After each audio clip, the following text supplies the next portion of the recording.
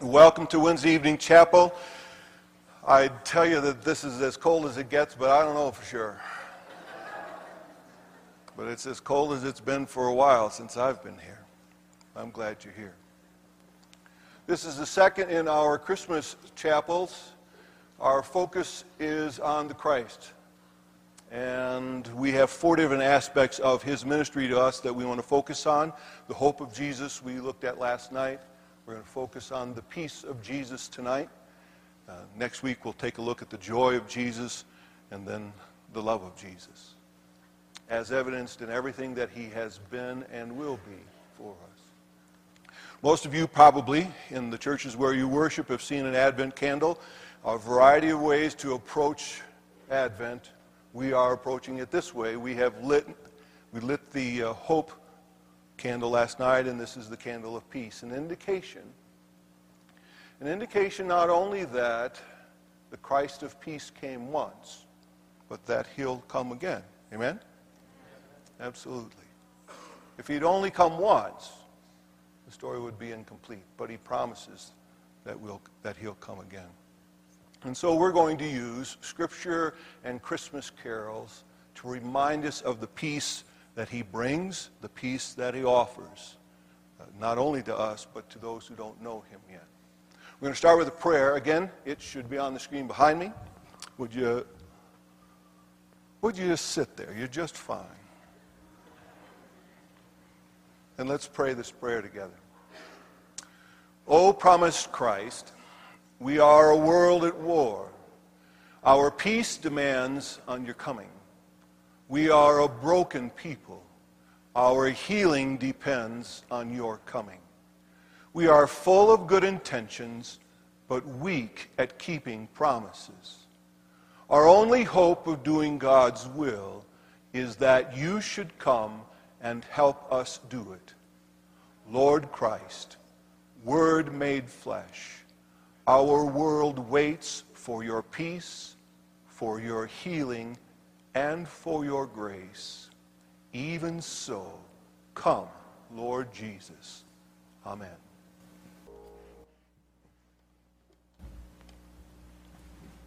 Turn with me, if you would, to the Old Testament, to the book of Micah, the 5th chapter, and follow along as I read verses 1 through 5.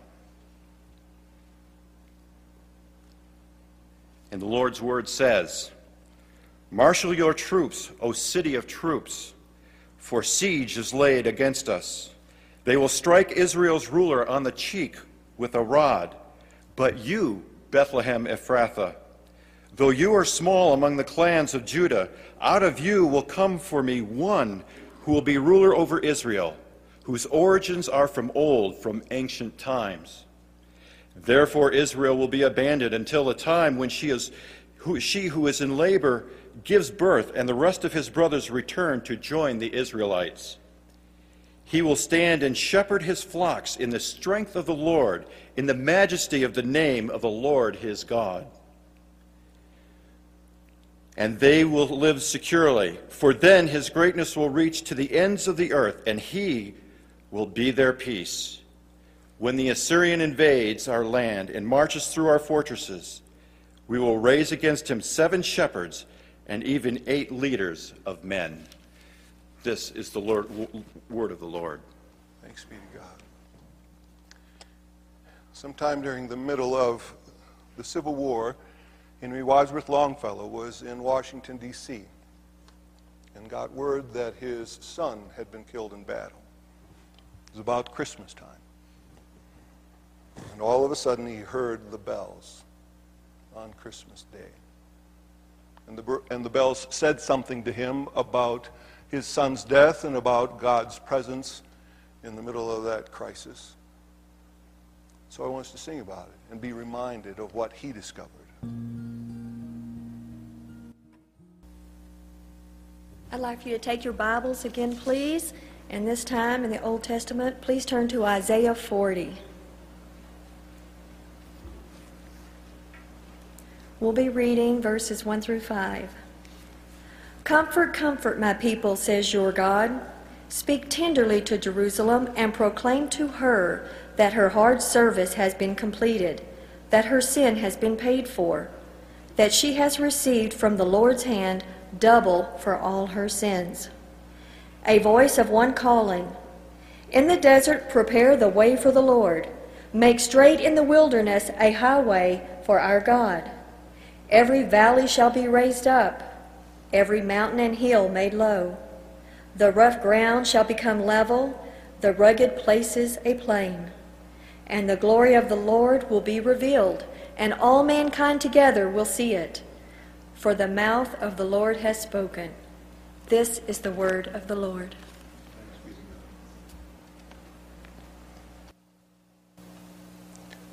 The Apostle Paul wrote to the church at Philippi,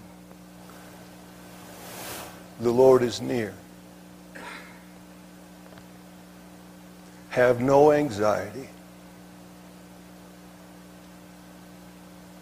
but in everything make known to God in prayer with thanksgiving.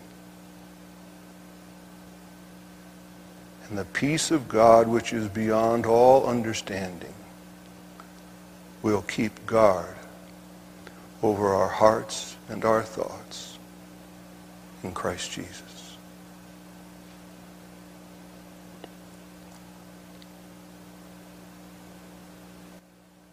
When you came the first time, Jesus, we desperately needed the peace that you brought.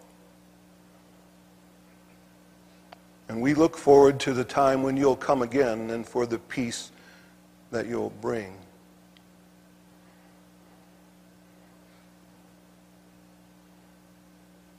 But we're in between times.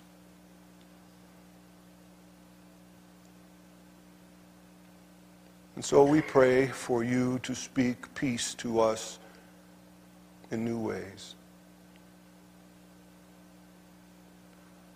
We pray that you would speak peace to the places in our hearts where there are reservations.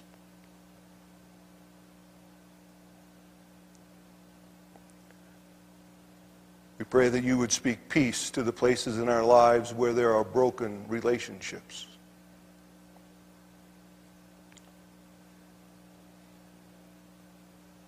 We pray that you would speak your peace into the places in our lives where our resolve is weak,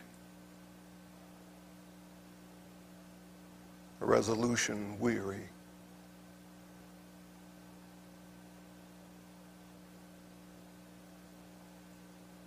Your coming the first time said to us that your peace is possible. The promise of your coming again says to us that your peace is possible. But we need your grace to embrace both the past and the future and the promise they hold. And we pray it not just for ourselves, but we pray it for our world. Our world here on campus, our world in our homes, our world in our neighborhood, and the world of our globe. We need your peace. We need your peace.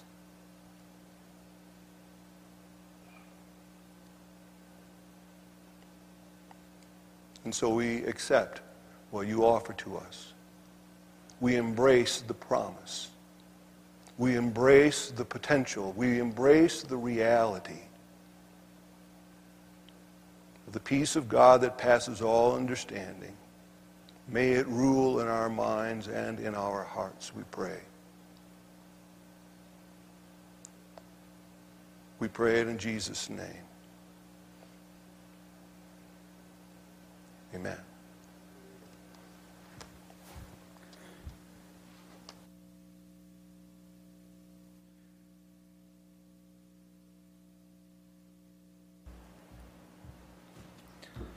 Please turn with me to the book of Matthew, the first chapter.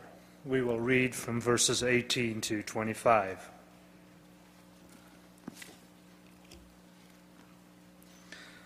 This is how the birth of Jesus Christ came about. His mother Mary was pledged to be married to Joseph, but before they came together, she was found to be with child through the Holy Spirit.